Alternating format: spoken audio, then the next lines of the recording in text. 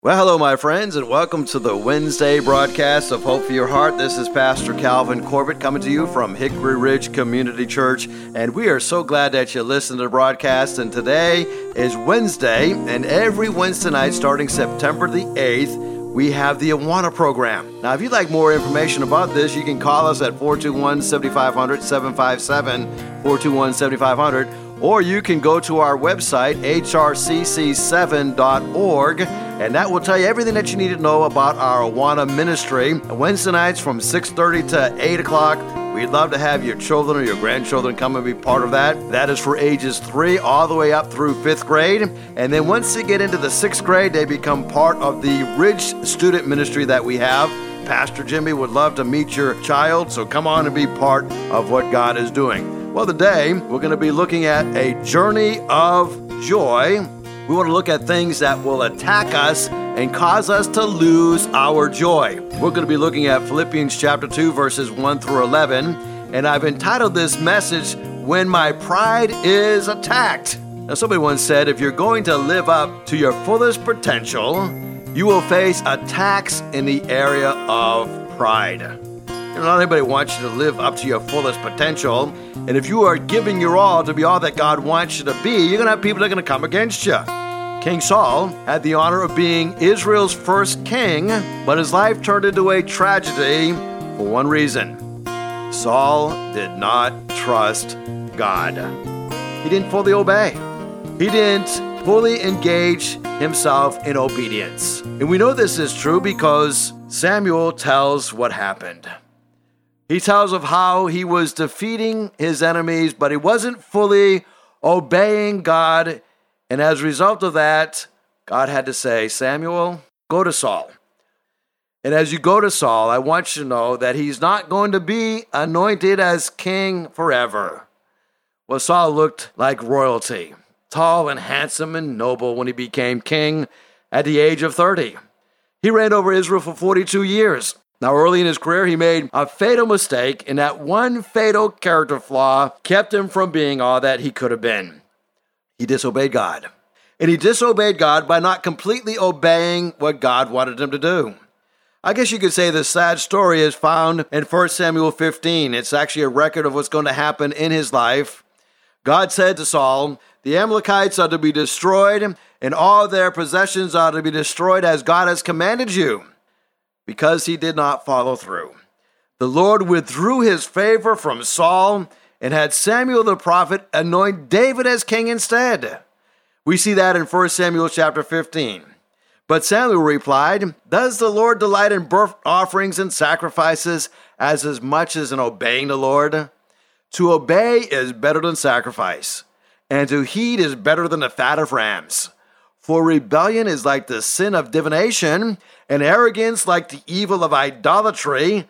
Because you have rejected the word of the Lord, he has rejected you as king. It's a sad chapter when you think about it. Sometime later, David had killed that giant Goliath. As the Jewish women were dancing in a victory parade, they sang a song. And we know the words of that song. It's found in 1 Samuel 18, verses 8 and 9. Here's a song they sang. Saul has slain his thousands, and David his tens of thousands. Well, Saul was ticked off. We discover that Saul was very angry. This song displeased him greatly. They have credited David with tens of thousands, he thought, but me with only thousands. What more can I get from him, or what more can he get from me except the kingdom? And from that time on, Saul kept a close eye on David. David was running for his life. All of these years, David was anointed to be king around age 15, and so 15 years he spends running from Saul. All because the people made more of David's single victory than all of Saul's victories put together. The king goes into this rage and he becomes jealous of David. From that moment on, he plotted to kill him. Now, jealousy is a terrible sin. Jealousy is a pride-driven sin. Instead of building up Israel, King Saul spent most of his time chasing David through the hills.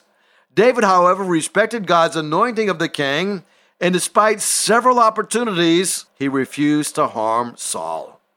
Maybe you're in a position where you have an opportunity to harm somebody who is in a position of authority over you. Now, I'm not saying you don't speak out against something that is wrong, but I'm saying that if you're only speaking out because you're jealous, you better hold your tongue. Because jealousy, that one-eyed monster, will end up destroying you. We discovered that the Philistines gathered this huge group of people together and they go up against the Israelites. By that time, Saul had died, and Samuel had died, and King Saul was desperate. He wanted to have victory, and so what does he do? He goes and he consults a medium, one who is practicing divination, and told her what he should, and asked her, what should I do? And as we look at this, we discover that this demon, disguised as Samuel, or Samuel's true spirit sent by God, predicts disaster for Saul. In the battle, King Saul and the army of Israel are overrun, and Saul commits suicide. His sons were killed by the enemy. We read in 1 Samuel 31, verses 4 through 6, Saul said to his armor bearer, "Draw your sword and run me through, or these uncircumcised fellows, they will come and they will abuse me." But his armor bearer was terrified and would not do it. So Saul took his own sword and he fell on it. And when the armor bearer saw that Saul was dead, he too fell on his sword and died with him. So Saul and his 3 sons and his armor bearer and all the men died together that same day. Now, as I think about the life of King Saul, my heart kind of sympathizes toward him because Saul was chosen by God himself to be the very first king of Israel. Saul defeated many of the enemies of the country, including the Ammonites and the Philistines and the Moabites and the Amalekites. He united and he gathered together the tribes, and he had great strength, and he reigned for 42 years. Unbelievable when you think about the strength that King Saul had. But King Saul didn't depend on God completely. God wants us to depend on him. When we do not, and we depend on our own strength and our own wisdom, we open ourselves to disaster. God also wants us to give to him all that we have, all of our sense of worth, everything that we have, give it over to God. Saul became very jealous of David, and that jealousy of David blinded Saul to what God had already given him. You see, life with God has direction and purpose, and without God, you lose your direction. You lose your purpose. In Proverbs 8:13, it says, "The fear of the Lord is hatred of evil, pride and arrogance, and the way of evil and perverted speech I hate." We learn that pride leads to arguments in Proverbs 13. So be humble, take advice, and become wise. So how do you handle those defining moments of your life? And how you handle those moments will determine how high you fly. You see, when your pride is crushed, you grow past your hurts. God is able to take you to new levels and to use you to a greater degree.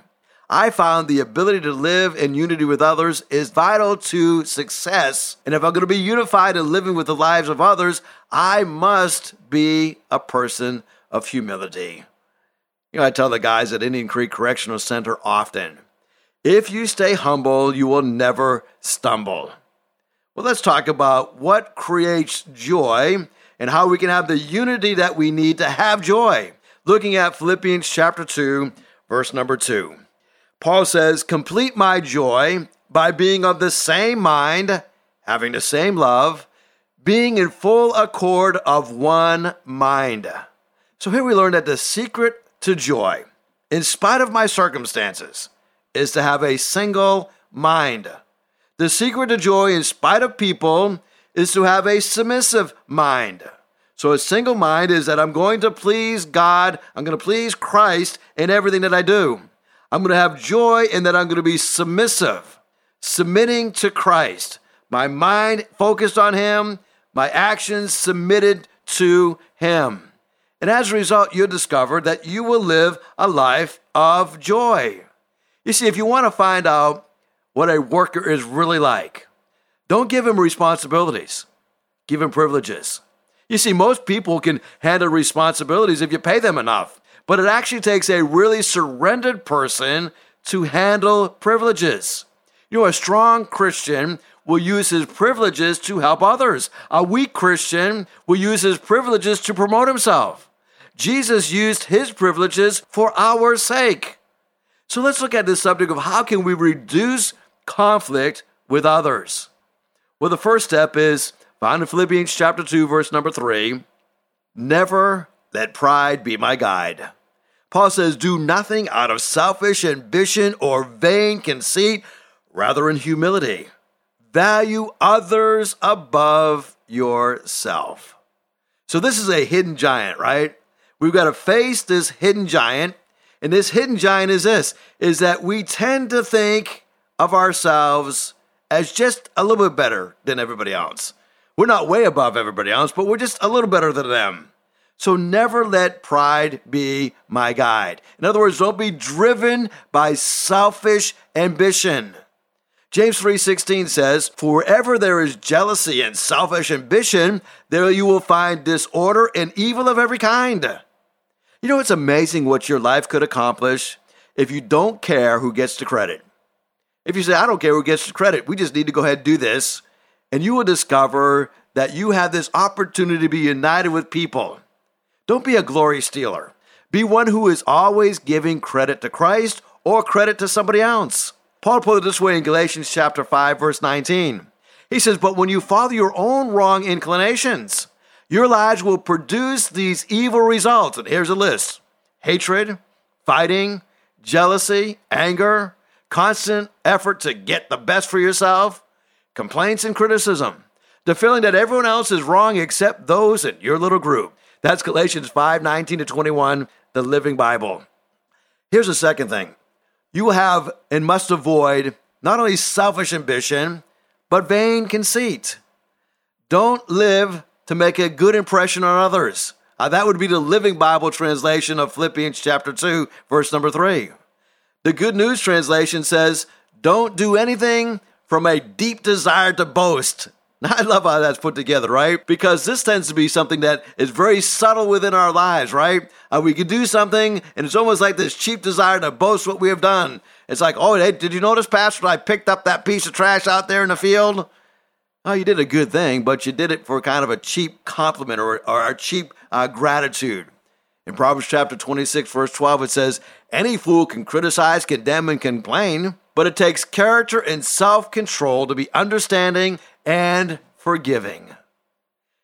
I don't know if you have ever read Aesop's Fables, but I love reading Aesop's Fables. And Aesop said, the smaller the mind, the greater the conceit. You know, if you're doing great things for God, you don't have to brag upon it. You don't have to brag about it. Why? Because your works will speak on behalf of what you're doing. As a matter of fact, in Proverbs 26:12, it says, do you see a wise man who's wise in his own eyes? There's more hope for a fool than for him. So we've learned so far today, if we're going to live in unity, we must never let pride be our guide. Number 2, we must be humble or we will stumble. In Romans 8:37, it says, in all these things, we are more than conquerors through him who loved us. Charles Haddon Spurgeon said this about humility. Humility is to make a right estimate of oneself. Have you thought about how much your thoughts are about yourself? C.S. Lewis said, humility is not thinking less of yourself, it's thinking of yourself less. As somebody else put it this way, it was pride that changed angels into devils. It is humility that makes men as angels. You see, God has us here on this earth, not so that we can see how important we can become, but for us to make a difference in the lives of other people. Andrew Murray said, humility is the disappearance of ourselves into the vision God has for our lives. In other words, we just blend into the background. We are following the vision that God has for us. You see, pride is concerned with who is right, but humility is concerned with what is right. Philippians 2:3 says, be humble, thinking of others as better than yourselves. James 4:6 says that God actually opposes the pride, but he gives grace to the humble. It was Dale Carnegie who said, when dealing with people, remember you are not dealing with creatures of logic, but creatures of emotion. James 4:10 says, humble yourselves in the sight of the Lord, and he will lift you up. As part of emptying ourselves, we discover that Jesus himself emptied himself. That's the whole chapter that we're looking at today. You see, God doesn't get tired or doesn't get thirsty. But when Jesus came onto this earth, he wanted to identify with us, and so he identified with us by laying aside certain of his godly attributes. For example, in Matthew 24:36, it tells us that no one knows about the day or the hour, not even the angels in heaven, nor the Son, but only the Father. We might wonder if Jesus was God, how could he not know everything as God does? We know that Jesus willingly set aside some things. You see, it seems that while Jesus was here on this earth, he surrendered the use of some of his divine attributes.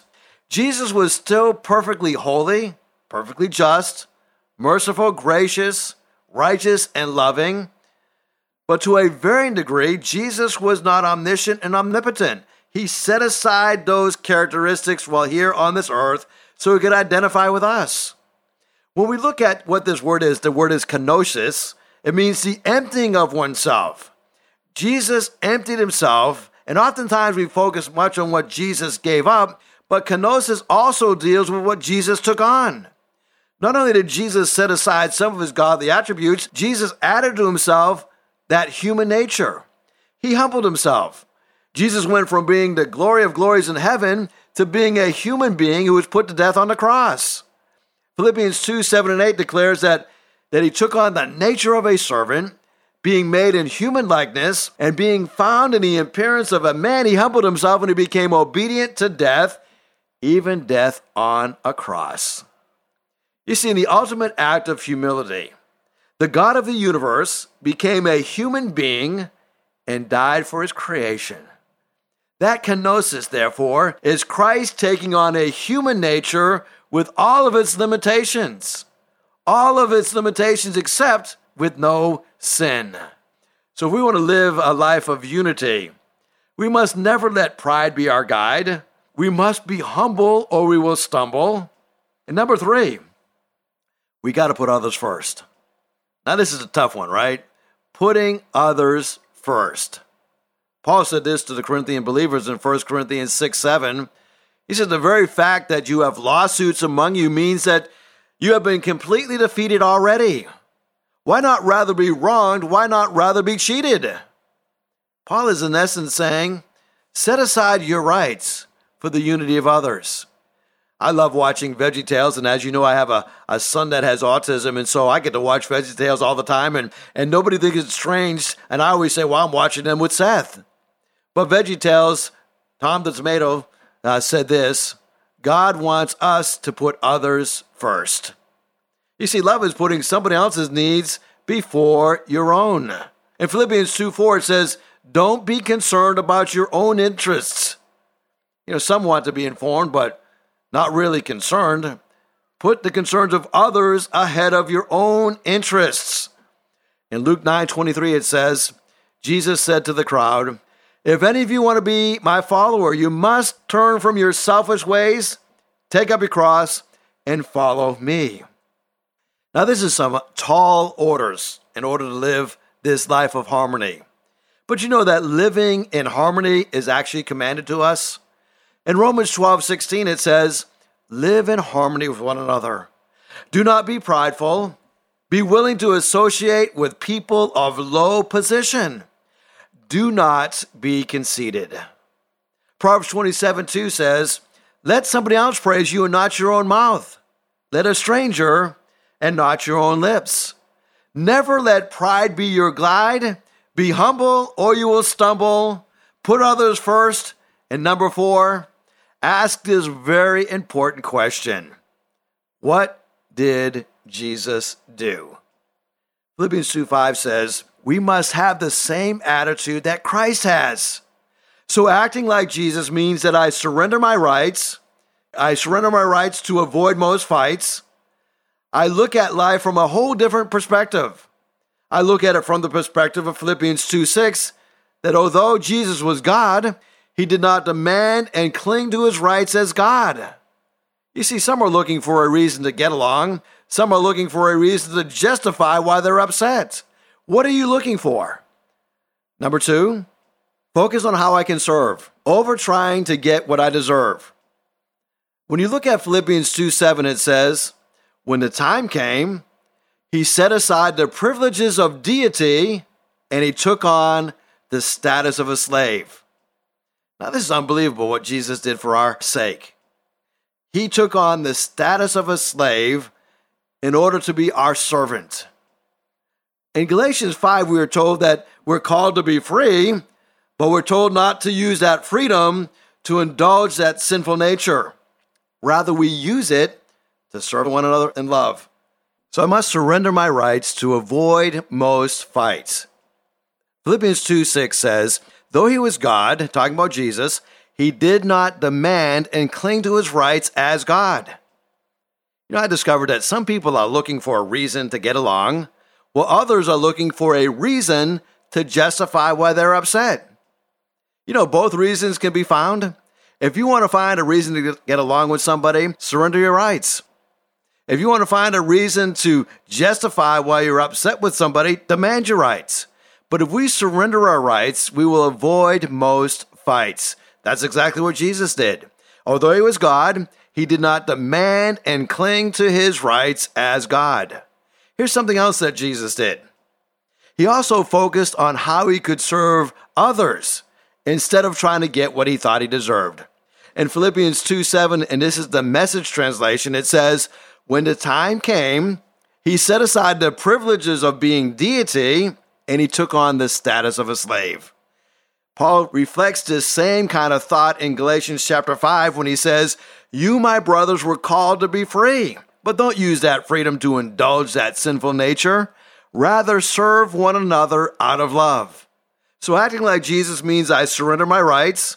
I focus on how I can serve instead of focusing on what I deserve.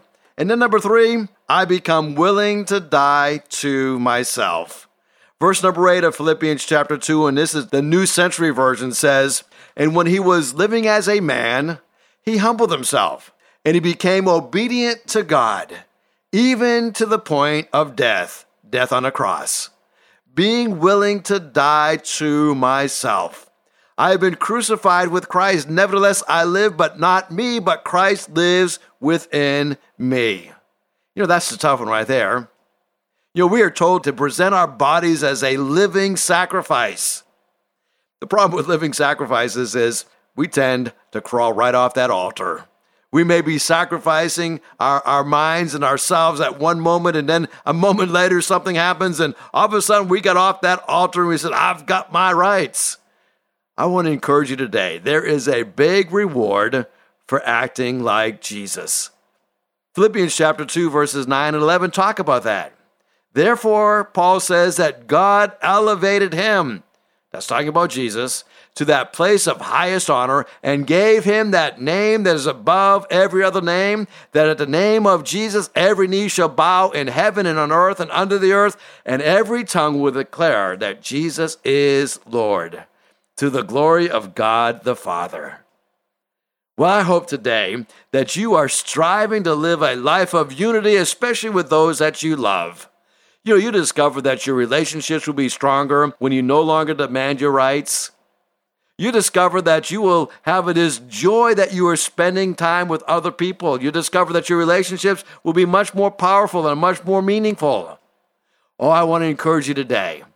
Be one who is willing to surrender your rights to others. I know this is tough. As a matter of fact, this is so tough. This is something that you cannot live out on your own strength.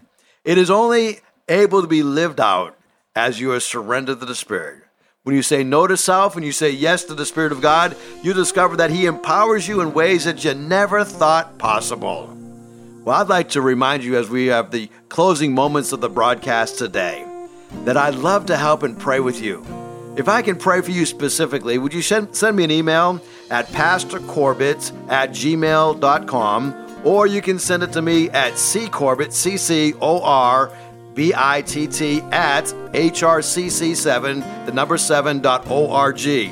ccorbett@hrcc7.org, or you can call me at 757-421-7500. Be happy to pray with you, pray for you, put you on our prayer list, and if I can help you in any way, feel free to reach out to me. So Lord, thank you for being with us today. Thank you for teaching us from your word how we can live a life of unity, how we can live a life that brings praise to you and glorifies your name, and help us to be filled with joy today by putting Jesus first, others second, and ourselves last. And Lord, may you get all the glory for what's going to happen in our lives today.